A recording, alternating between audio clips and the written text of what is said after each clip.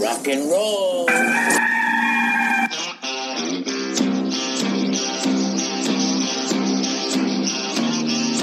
It's your daily dose of all things Gamecocks on the Inside the Gamecocks podcast. Here's J.C. Sherbert. Great to be with you on a Tuesday, folks. Inside the Gamecocks podcast. J.C. Sherbert here with you. Day 2 of reflection on Tennessee week. It's press conference Tuesday. So obviously we're going to talk a little Florida. You know, Gamecocks play the Gators this weekend at noon down at the Swamp. Another big game, as they're all going to be during this SEC schedule. I wanted to talk to you a little bit about confidence. And looking back, and I've watched the game again, and, you know, sometimes when there's a loss, especially a loss like happened Saturday night, it's a tale of what might have been, you know, like Muschamp says, 5 or 8 plays go differently. The Gamecocks are winning the game. I don't think Tennessee played like world beaters. I think they big played the Gamecocks to death. They had more big plays than Carolina that resulted in the difference in the football game. You didn't have a pick six. You have a long touchdown pass. You had the flea flicker that came out. You had the fumble on the punt that hit Cam Smith in the leg. You know, all those things sort of happen, and, you know, it's tough to win a close football game like that. I do think the Gamecocks battled back well. I do think that Mike Bobo probably called the best game play calling wise of any coach since the Spurrier era, I think. And I know Brian McClendon had some games where they went up and down the field and that type of thing, running the spread and tempo and all that. But I just thought the designs of the plays were good. I thought it made sense. I thought the second half adjustments were great. You know, we hadn't seen that in a while, have we? Second half adjustments. And, you know, live and learn, and you keep moving forward. I think that you can't shoot yourself in the foot like Carolina did. So what's the difference between Tennessee and South Carolina right now? And I know the Vols are recruiting well, and they got a top 10 class coming in with a lot of difference makers, and, you know, their roster's kind of on the way up. So it may be that we're sitting here next year talking about how they have a talent advantage, but I don't think they do when you look at the two schools right now. I think the difference between Tennessee and South Carolina right now is confidence. You know, Tennessee's won 7 straight. And a lot of their games last year down the stretch after they played Carolina were a lot like that game Saturday night, where there were stretches where they didn't look good, stretches where the opponent didn't look good, but they had what it took to win. And that team, when you watch them, you know, the thing that impressed me the most about Tennessee is they responded. And I think you have to respond. I mean, you know, and that's been an issue with the Gamecocks. You know, going back to that, and I keep talking about this, that Florida game in 2018, the Gamecocks in many ways are returning to the original scene of the crime Saturday because you're up 31-14. They have a play kind of go against you. They cut it to 31-21. And then I think that was that drop pass or whatever. And then instead of responding, you just kept letting them hit, you know, kept letting the Gators punch. I think back to last year, you know, you just, you know, you look at the North Carolina game, you know, instead of responding when they cut it to 20-17, you just let them keep punching. You think back to the Missouri game last year, you know, you go down and you are responding, and then you throw a 100-yard pick six, and that essentially ends the football game. So you know, looking at it, that's a problem right now with South Carolina football. They have to find a way to respond when adversity hits during the course of a game, and that's what winning teams do. And Saturday night, you know, down 21-7, they came back and tied it up. You know, they did respond, but you had a Tennessee team there that is exuding confidence that continue to do it, and then, you know, South Carolina just quite frankly did not have enough. But that's the difference right now. You know, Tennessee had the confidence to pull that game out. And look, had they lost 6 in a row after they beat Carolina last year, I don't know that they do it. You know, I honestly don't know. But they had a lot of games last year where they just came back and won. And they're a very confident football team. I fully expect them to whip Missouri this weekend and go to 2-0, and then we'll see kind of what happens with them for the rest of the year. But, you know, that's the difference, folks, is that South Carolina, Lou Holtz used to talk about learning how to win. So did Steve Spurrier. And Will Muschamp certainly talks about the same thing. But you got to learn how to win. And you're not – you're going to have a lot of close games, obviously. And you're not going to win if you don't respond. And then if you make the mistakes you make at critical points. I mean, a minute 29 to go, I don't know that Carolina would have gone down and scored, but, Shi Smith was having a big game. Colin Hill was finding him. Gamecocks were moving it pretty well. I think they'd at least maybe have been firing at the end zone toward the end. So that's tough. We talked about the Nick Muse drop pass, and that's tough because that's a critical play. Like I said, at least a first down. Now, I've looked at the different angles, and if you look at like the quarterback angle where kind of Hill's vantage point, Nick looks wide open like there's green all, like he's going into the end zone. Tennessee did have some defensive backs over there. So I don't know that he would have scored, but that's a first down in my opinion, and the drive stays alive. And, Carolina had started running a little better with Harris and Fenwick, and, the run game kind of play. And look, I think too, after watching it again, I believe the O-line had a bad first half. I think the second half they played pretty well, and I think the pass protection was not bad, for the night. I mean, I think you can be a lot worse. Colin Hill wasn't exactly getting lit up over and over again. But I'll say this bunch this weekend, they're going to come after Hill. So there's good news and bad news with that. The good news is when you play a Todd Grantham defense, there are going to be some opportunities down the field for you and guys running open. So Bobo is going to have to, again, have a excellent game calling plays. They're faster than Tennessee, I think, in terms of just overall speed on defense. And they're going to come after Colin Hill. That's what they do. They sort of live and die by the blitz and exotic pressures and all that good stuff. And I think, like I said, there's opportunities. And if you look at the last 2 years, South Carolina's taken advantage of those opportunities up until the fourth quarter when Grantham again made adjustments and shut the Gamecock offense down, and they won the game. But yeah, that's a problem.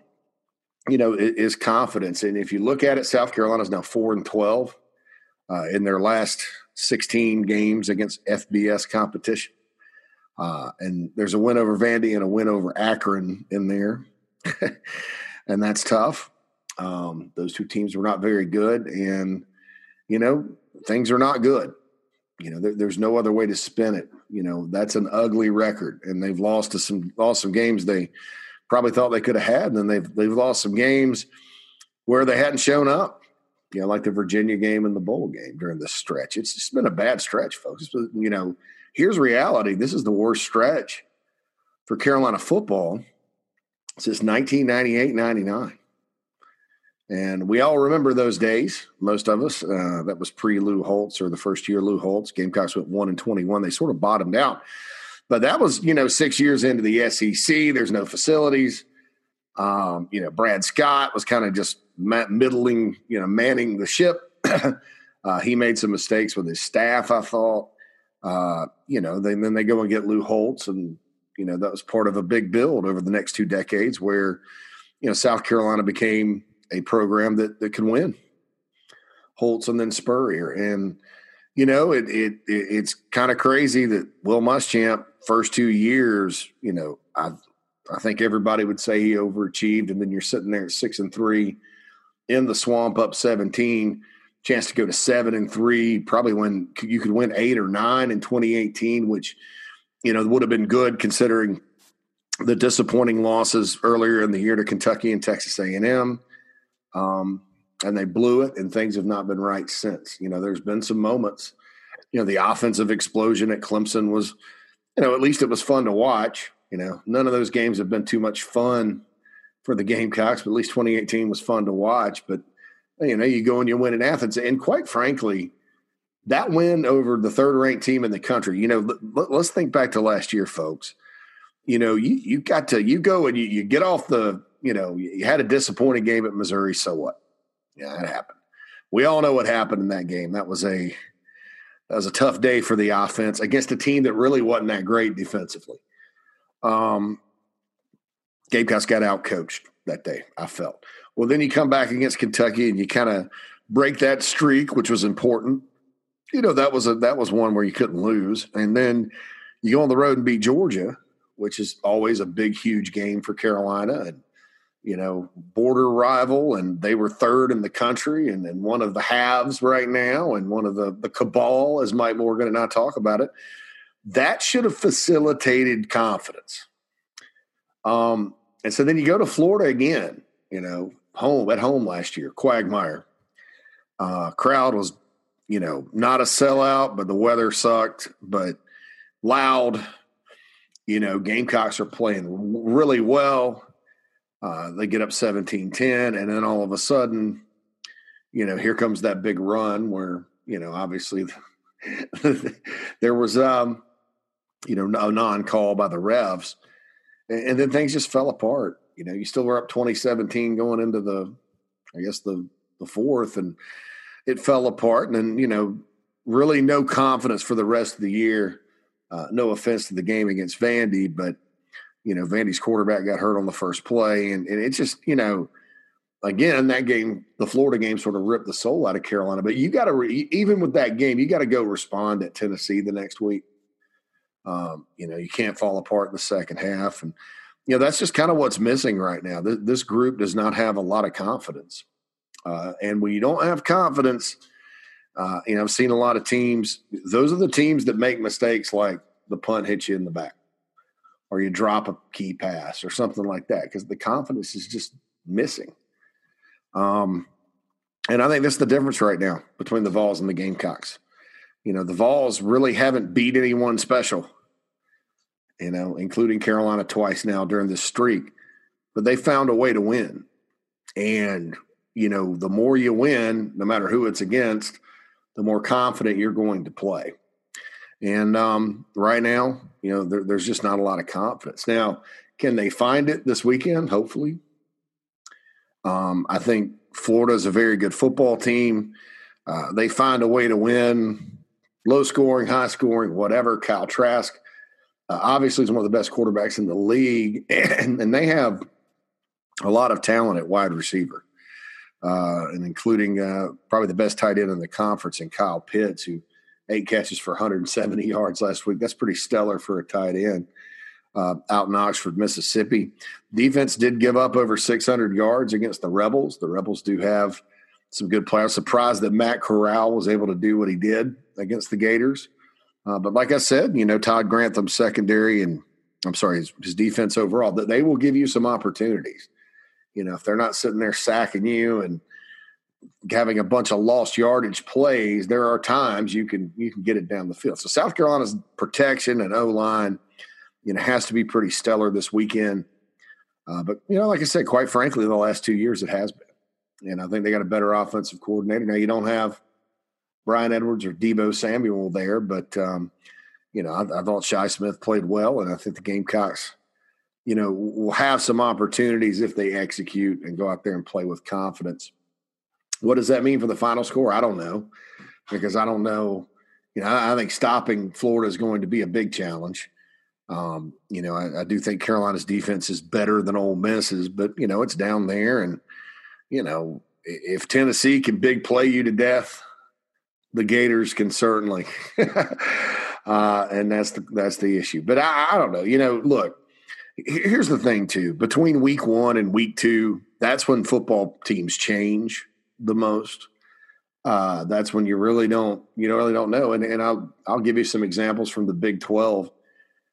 Kansas State goes down at home to Arkansas State, and then they go to Oklahoma and win.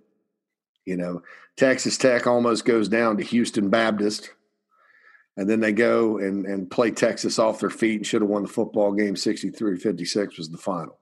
Iowa State lost at home to Louisiana, and then they beat TCU this past weekend. So there's sort of some unexpected outcomes that do happen between week 1 and week 2. And I'd use an ACC example, but they've had so many cancellations and rescheduling. I don't know if anybody's played 2 weeks in a row. Clemson, I guess, did. They went Wake Forest and then the Citadel, but that's kind of the week 2 layup after you open on the road. So that probably wouldn't be a good example. But so we'll see. We'll see kind of what happens this weekend. I don't know that things will be better in the Swamp, but I probably things will be different. Like I said, that because you talk to people that like to play the spread, and you talk to people that are coaches and things of that nature, and they always say, don't predict anything in week 2 based on week 1 because things get a lot different. And so I tend to believe that, and I'll go back to I'll throw another historical reference out there. Go back to 2009. Gamecocks go on the road to play NC State to open the season. They win 7-3. Stephon Gilmore, true freshman, had to break up a Russell Wilson pass late to win the game. And then the next week, you go to Georgia, and it's 41-37. Gamecocks offense goes up and down the field. I think they had a defensive score. So it's just crazy. It was kind of crazy how things went from one week to the other. And that's happened. That's happened time and time again. But, I'm trying to think of an example under Muschamp. Just trying to think. I mean, Coastal Georgia in 2018 wouldn't be a good example, nor would the Charleston Southern game last year. What up 2017? 2017, Carolina actually, pulled it out against NC State and then went on the road to Missouri and won pretty big. So I do think they got better from that first game to the second game. 2016, it was at Vandy win, and then at Mississippi State they lost and weren't really. I think they were at 24-0 at halftime. Oh, here you go. Mississippi State lost to South Alabama at home that week, and then played the Gamecocks and won. And I think that team ended up in a bowl. So, like I said, and I'm not. This is a pandemic year. It's an all SEC schedule. That was a critical loss in terms of, overall outcome for the season because of the way the schedule is. I'm not Pollyanna sunshine rainbows guy about this. It's going to be a hell of a challenge on Saturday in the Swamp. And like I said, I don't know that the outcome will be better. I just kind of feel like it'll be different, gut feeling, just because you go and Florida scored 51 and gave up 613 points. 613 yards. I don't think they're going to do that again, But I don't know that Pitts is going to catch for 170 and Trask is going to throw, and they're going to put up 600. I think it may be a little bit different game where both defenses kind of bounce back. But we'll see. Can't turn it over. Got to play well. But the losses are piling up, folks. I mean, like I said, you've lost 12 out of 16 against FBS level competition, and of your 4 wins, 2, one came against Akron, one came against Vandy. So it's been tough sledding for the University of South Carolina Gamecocks for a while now. And so this is a year where you got to bounce back. I mean, you can't, you start 0-2. Well, then you better go beat Vandy on the road in Nashville. They're not letting any fans in up there. Vandy was better than I think people thought they would be, but Texas A&M has issues. Gamecocks have to play A&M later this year. A&M's got to play Bama this weekend too. That's going to be a challenge for them. I think that when you go sort of down the list, you're probably going to have a lot of close games this year. I think that, it's hard to tell from week 1, who's actually going to be that good or not. But, it's probably going to be a lot of close games. And I think so. If you lose this weekend, you got to go beat Vandy and take a shot at Auburn and take a shot at LSU and A&M and Ole Miss, the tour of the West. And then hope that you're in a good position by the time Missouri comes to town and Georgia comes to town. You go to Kentucky to finish out the East schedule, where, you've got something to play for in terms of getting back to the postseason. So that's my thing on that. This team needs confidence right now. This team and this program, through the last few years, is just, it's been sort of drained out of them. And That's why they've lost the games they've lost in situations where, you look back and you say, well, maybe they shouldn't have lost that one. The last two openers come to mind: North Carolina and Tennessee, critical games against programs that don't want to. Those two programs want to kick your teeth in recruiting every year because they're right there in the neighborhood, and you lose by 4 both times, and in games that you probably should have won. But in all fairness, I do think Tennessee's got a confident football team this year. Looking at their talent, they've got some players, obviously, but is this going to be their breakthrough season? I don't know. They're going to have to get better. I think South Carolina, talent-wise, was just as good. I just think the difference is, again, they have confidence. And, if you want inspiration from the Vols, look back to last year. They turned their season around, And I think that was unexpected. If South Carolina turns their season around this year, I'm not going to be stunned or surprised. But I was surprised by that because Tennessee looked terrible. And they didn't look like they had players and they had issues and all that. Gamecocks so far, not terrible. But you got to go to the Swamp where you can look terrible in a hurry. Steve Spurrier Field. Noon kickoff Eastern time. I think it's ESPN. Or is it SEC Network? I think it's ESPN. Mark Jones calling that game. I got that text yesterday. I saw it was posted on the board for the worldwide leader in sports. So we'll see what happens. Plenty of time to talk about the Gators, for the rest of this week. Want to tell you that on thebigspur.com right now, if you're a VIP member, you can ask our Florida expert, Bob Redmond, questions about the Gators, and I answered a bunch of questions about the Gamecocks for him today. So go check that out. Also, mailbag. You can also get in on the mailbag tweet to @thebigspurpod, or you can email insidethegamecocks@gmail.com, and certainly going to get to those here right now.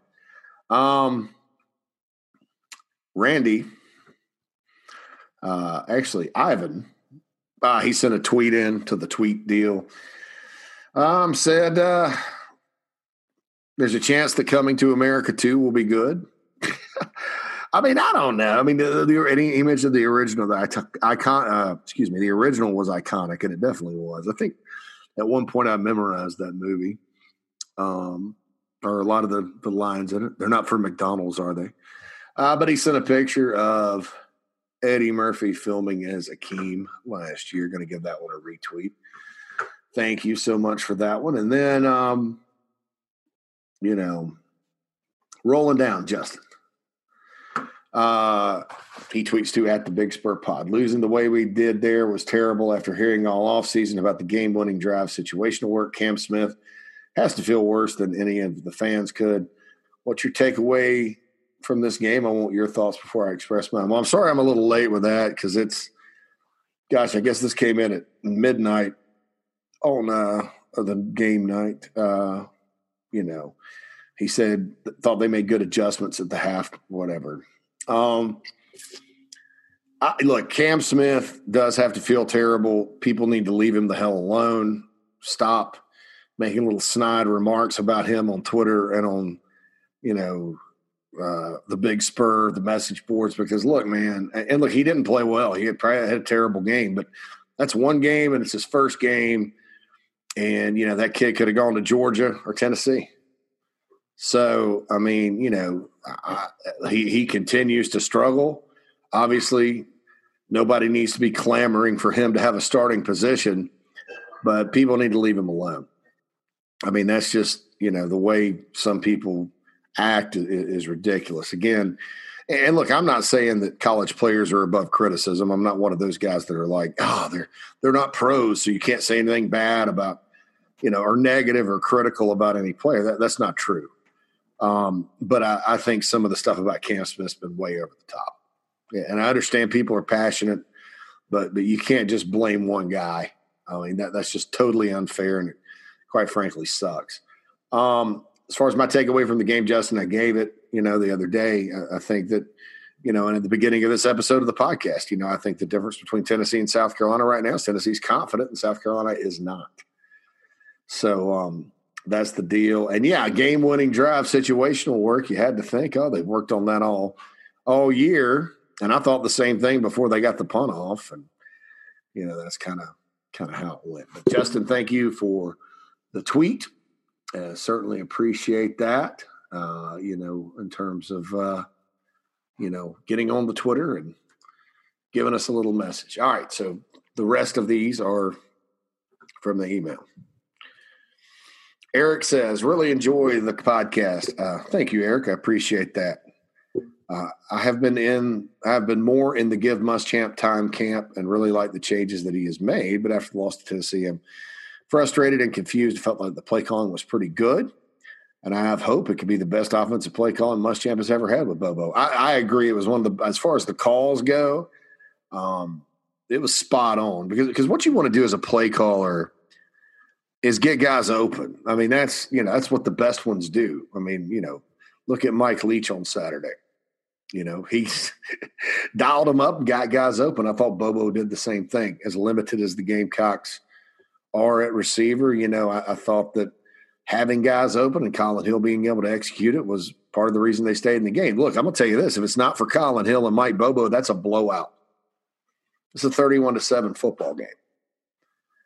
And not saying that we need to take any moral victories away from it or anything like that, obviously. But, there were two things that weren't issues, and that was quarterback play and play call. In fact, that kept Carolina in the game. Eric goes on to say, I also feel like Hill played pretty well. I felt like there were times the defense played well, especially on third down. Yeah, 1 for 11 on third down. That stat shocked me.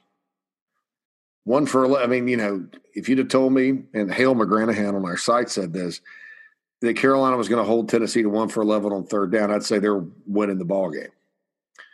It's really all just confusing because it's never just one thing. That's true. It's almost like Carolina's average at everything, and something different ends up being below average for each game that cost us a win. What are your thoughts?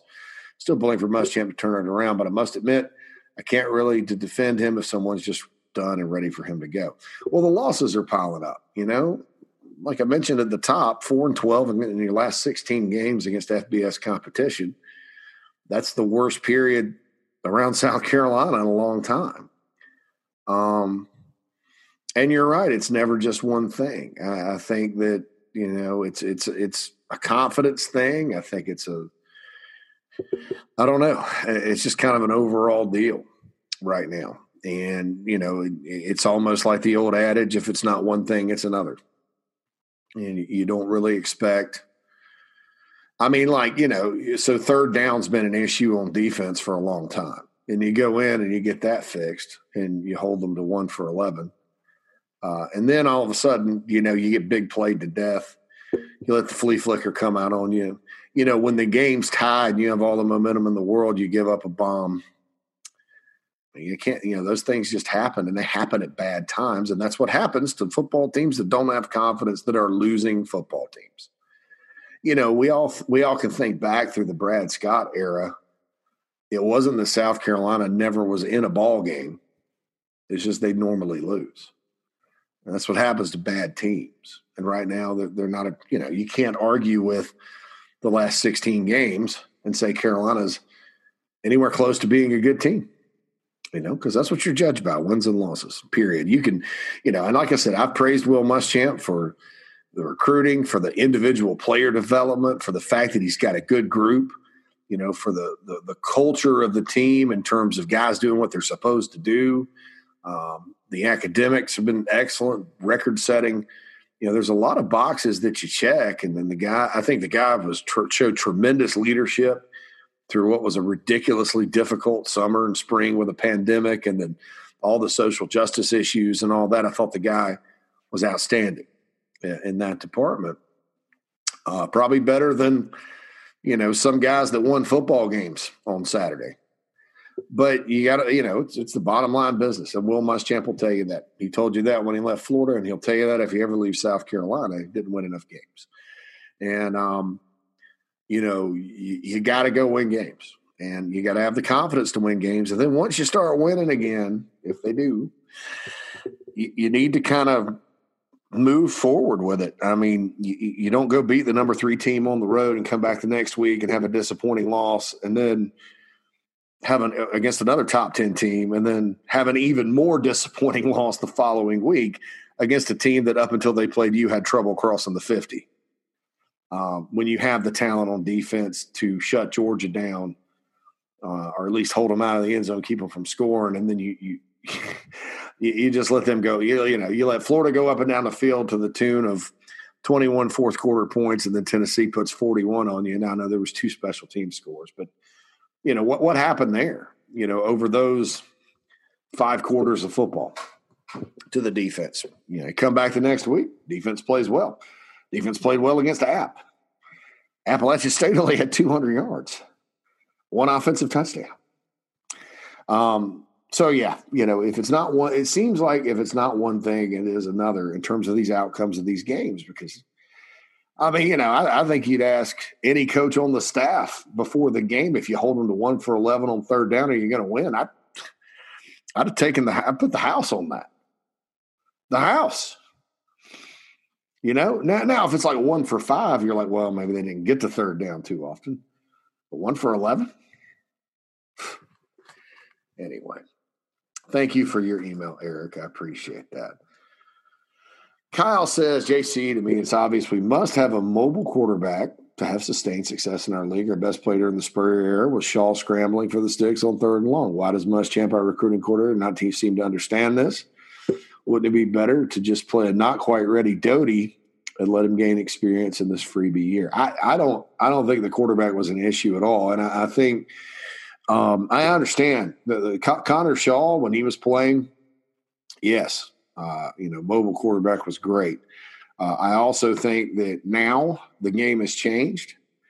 And, yes, having a mobile quarterback is nice. And Luke Doty and Gunnar Stockton, it's going to be nice, if they ever get to that. But you got to have a guy that can execute the passing game first and foremost, because defenses have called up to the, hey, let's just run around with the quarterback kind of deal. They can spy you, they can do whatever. And I'm not saying Connor Shaw would not have been successful right now, because nobody ever talked about Shaw being able to throw it like he could. Everybody at the beginning was like, he can't throw. He could throw. And you had Spurrier dialing up pass plays. But I don't know. You think back, who were the best quarterbacks during the SEC era? How many of them were really mobile? Phil Petty, not really mobile, could run a little bit. And I don't think you go and you turn down a Ryan Helinski if he wants to come. And I think Colin Hill had a really good debut. I think he's got a good arm. I think he puts the ball in the spots where guys can catch it, which leads to big plays in the passing game. It's easy to pick apart, that the pass to Nick Muse was a little high, or that the pick 6 bounced off somebody's hands. But that guy knows how to run this offense, and that's really your only chance. It is a freebie year in terms of eligibility, Kyle, but I don't know that it's a freebie year in terms of this program, because I don't think they can just lay up 2-8 on the board and everything's okay. I mean, I'm just not convinced of that. I wasn't convinced you could lay up 4-8 last year. I sat there and argued till I was blue in the face that, as much as I like Will Muschamp, that, that it's not, the change at making a change last year shouldn't be something that was completely off the table and out of the question. Especially in the SEC. Nobody survives the year 4 disaster, right or wrong. And I said, Ray Tanner has elected to keep him. And so then that's on him. If this thing gets worse, that's on him. And it's tough, because it's also a situation where I think if Muschamp did leave, you're going to have a lot of transfers. And so, the next guy is not necessarily going to inherit a bunch of great talent. And, that's why you don't keep a guy based on a recruiting class, if indeed that was why they kept Muschamp. Now, I'm pulling for him. And I still think you look at it and look, there's ways you evaluate coaches when you're in this business, because it's, it's not just wins and losses. You kind of got to dig in and you look at the other things beyond win-loss record. And maybe we should just go back. Maybe all this is too confusing and complicated. Like when you get into recruiting and you get into this and you get into that, maybe we should just go back to the day where he's a winner. He's playing. He's coaching winning football, and this guy's not. And so, these are the reasons why you need to just go get the guy that wins. Maybe we've made it too complicated with these coaching searches. But at the same time, I think a lot of this nowadays is where you're at. Ed Orgeron did not do well at Ole Miss at all. He won a national championship at LSU last year. And so, I don't know. We'll see kind of what happens, at the end of the day. But maybe we've made it too complicated. Maybe saying things like the air raid will never work in the SEC, maybe that's an old wives' tale. It certainly looks that way after Saturday. And look, I'm going to admit it to you. Those of you that know me and have followed me and members of the Big Spear knows the Big Spear. This is not Florida State, by the way. I just said the Big Spear. This is not Florida State, by the way. And anytime you feel bad about what happened Saturday, go look toward Tallahassee and you'll feel a lot better. The Big Spur, you know that I was like, I don't think an air raid will work in the SEC. Well, maybe I'm not right. Maybe I'm not right. Maybe, Mike Leach was clamoring for an SEC job just because, you can get 10 times the athlete in this footprint, no matter where you're at, maybe not at Vandy, than you can in Pullman, Washington, or Lubbock, Texas. And maybe he just knows that, well, I can scheme up anybody, but I've got faster players than I used to now, and they can go compete. Or maybe, maybe LSU just didn't have all their players. And, I tend to think one of the reasons I thought Mississippi State would win was because of the offseason LSU's had. People just chalk it up to, they're still good. And no, you don't lose that many guys and that many coaches. But, anyway, I kind of got off track here, Kyle. The point of all this, I don't know that it's a freebie year.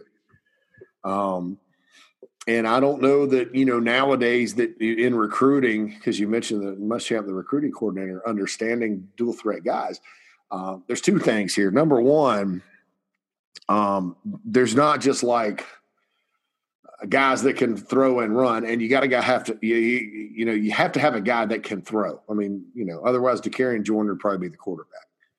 Unless you're running like the Rich Rodriguez system. I mean, go look at Ole Miss yesterday. John Reese Plumlee last year, their dual threat guy, was outstanding as a freshman. I think he rushed for 120 yards against Bama, but they were running Rich Rod's system. Well, now Matt Corral's back out there. And Plumlee's kind of a role player because you got to be able to throw the ball most of the time. And number two, we can say he doesn't understand this, but two out of your last three quarterbacks you've committed are Gunnar Stockton and Luke Doty. They can run.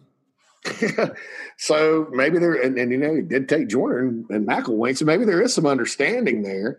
It's just you can't find those guys. And you can't sacrifice the ability to throw it to run it because defenses have caught up to that. So, and like I said, about playing Doty, I don't know that it is a freebie year. I think that it's important for the program to turn it around because you hang 3-7 up this year on top of 4-8. That's still, these games still count, folks. COVID or no, these games still count, and your record still counts, and they're still going to have a championship this year. And so that's the deal there. Kyle, very thought-provoking email, and I appreciate it. Thank you so much. All right. Phil emails in. He says, hey, JC, like every other Gamecock, I'm frustrated with how the game ended. Saturday seems like mental lapses, lack of killer instinct. Killer instinct is important because that gets back to confidence and counter-punching and avoiding the counter-punch. That's very important. Seems to plague this team time and time again throughout the Muschamp era. I'm not blaming Muschamp 100%, but I'm not sure it's a culture problem anymore. And a lot of times it depends on what you call culture in terms of, winning and losing and all that. We need to capitalize on certain situations in order to win, especially when we get the ball to start the drive on their side of the field. Concerned about our offensive line. We look slow on the edge, couldn't maintain pass blocks. Defense needs to improve all around. Tennessee quarterback missed a lot of passes where guys were open. True. And they won't do it Saturday. Trask is not Garantano. On a positive note, I believe Colin Hill did a good job. The interception wasn't his fault. Shai had a great game. Glad he stepped up. And Fenwick looked good. I agree. Deshaun Fenwick, I thought, had a really good game. Catching it, running it, found the hole. I still believe in this team. I'm glad we fought back, considering teams have about a 10% chance of winning when giving up a defensive touchdown. We just seem too conservative at times, in my opinion. What's your thoughts? Love the show. Still appreciate just having football, win or lose, go Gamecocks. I don't think they got conservative. I think Bobo said it too. He told Muschamp. Muschamp said this in the press conference. They needed to get a little more vertical in the first half, go down the field a little more. And they did in the second, and it worked. And so I think, if there was any kind of question about the play calling, maybe that second quarter-ish, they could have gone, a little more vertical. Because you do that, and you get a big play. Tennessee had a lot of momentum there in the second. You tie it up, then you go to the locker room with it. But you mentioned a lot of good things. The mental lapses, the lack of killer instinct. That should not be happening. That should not be happening. Not with this group. This is a good group. These aren't guys that are just out there going through the motions. These guys all work their ass off. Coaches on down. Offensive line-wise, thought the O-line looked better in the second half. Nobody's talking about that. I don't think Colin Hill necessarily was harassed and pressured a ton the whole night, but early on it did happen. And I think, the offensive line, when you got guys back like the Gamecocks do and it's supposed to be a strength, those guys need to go out and set the tone. And the first drive, quite frankly, they did. First drive, I was kind of surprised Carolina was running it as well as they were. But, yeah, you got to maintain pass block Saturday, man, or Colin Hill, there's going to be more than 2 sacks. And there probably will be anyway, just to be honest, but there'll be more than 2. And I say 2, he was sacked 4, but 1 was on him, and 1 was on a receiver that missed a block or ran a wrong route or something like that. So the O-line really gave up 2 sacks the whole night. And you're right about the defense. Defense just needs to get, and I said in my thoughts and on the show, like, get off the field. And then I was told, 1 for 11 on third down. That's true, but they still need to get off the field. I mean, when you tie the game, you can't go give up a touchdown drive. When you come back and get up off the mat and you're down 2 touchdowns and tie it up, you can't let them go down and score, So, I don't know. Thanks for your question, Phil. Phil is a frequent emailer of the show, and I appreciate that. Noah, JC, keep up the fantastic work. How would you evaluate Xavier Leggett's game on Saturday, and what are your expectations for him moving forward? I have higher expectations for him moving forward, but that was his first game where I think we've seen Xavier out there a whole lot in terms of, and being in a position to make plays. I thought it was really good for him to catch the long pass, which wasn't out. I'll say Colin did not throw the ball great on that one, but Xavier came back and got it. That was a huge play because at that point, if that puppy goes incomplete or gets intercepted, I think Tennessee's going back in the end zone and it's over. I mean, it's a blowout loss, most likely. So, you got to make big plays at big times. I thought he did. I'd like to see him in the open field a little more so I could evaluate, more of the speed that he's, supposed to have. And I think he does. I just think we didn't really see it Saturday night. But, look, you got one guy that catches 10 balls for 140 yards. You're looking for your other guys to do that 3, 4, 5, And I thought he and Muse did their job Saturday night, in terms of production. I hate that Muse dropped that pass. But I think Leggett's going to be okay. I really do. I want to see him in the open field a little more and see kind of how that works out. And my expectations for him are probably higher than what it was Saturday night. I thought that was just a good first one, and he's got to build on that performance. Thomas. JC, you have commented multiple times about Josh Vann being the seventh wide receiver, and that alone was a positive. It showed others passed him. Yet he was getting targets on the opening drive. Why are we putting our seventh wide receiver out there that early, or is he really not the seventh guy? Is he more like the third or fourth guy? The fact that he's playing and getting targets that early is alarming. Had hoped that Cox would be capable of doing more than Josh Vann. Yeah, it surprised me he got out there and Luke Doty didn't. My guess is it's because they played different positions.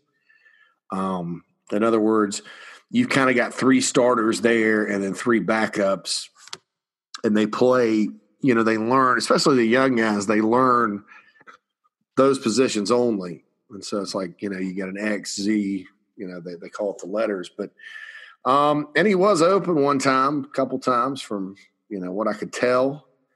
And sometimes you see a guy that's open and you look down after the play's over, though, and he was really not.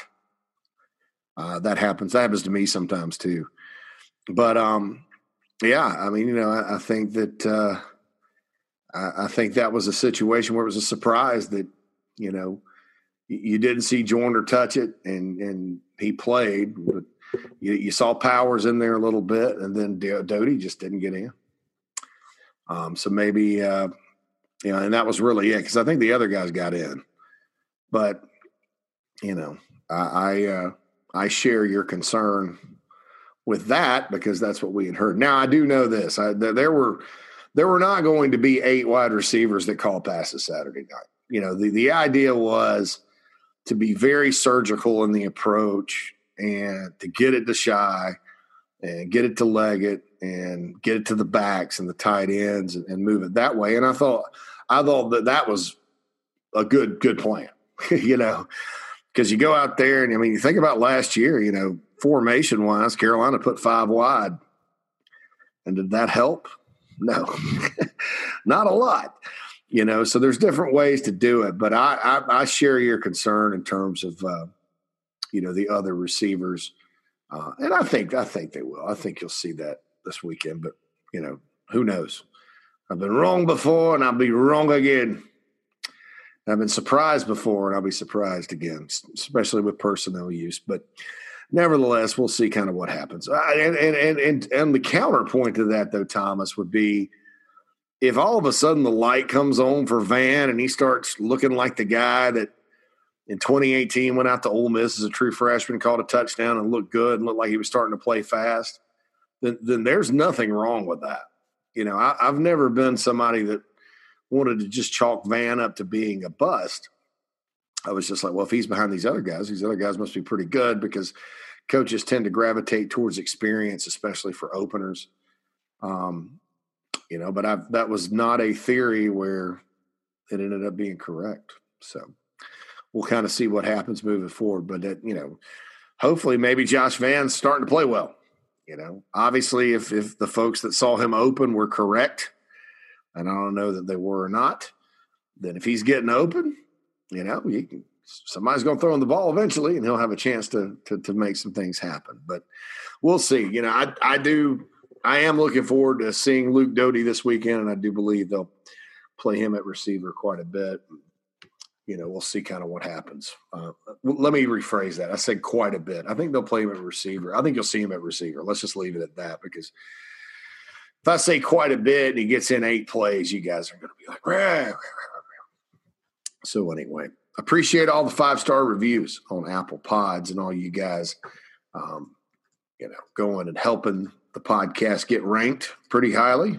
It's one of the – I think when you just look at those rankings for Apple Podcasts, it's the highest ranked Gamecock-only pod out there. And that's because of you guys listen to it, and I appreciate the fact that you guys care what I have to say and all that good stuff. But anyway – that's all the time we have on Inside the Gamecocks podcast. Check out the Big Spur for the coverage of today's press conference. I have a scratchy throat, and I tried to make it through without coughing. And here at the 50-minute mark, I did. So I apologize for that. But anyway, guys, we'll talk to you tomorrow, and Everyone have a wonderful Tuesday. This is JC Sherbert signing off.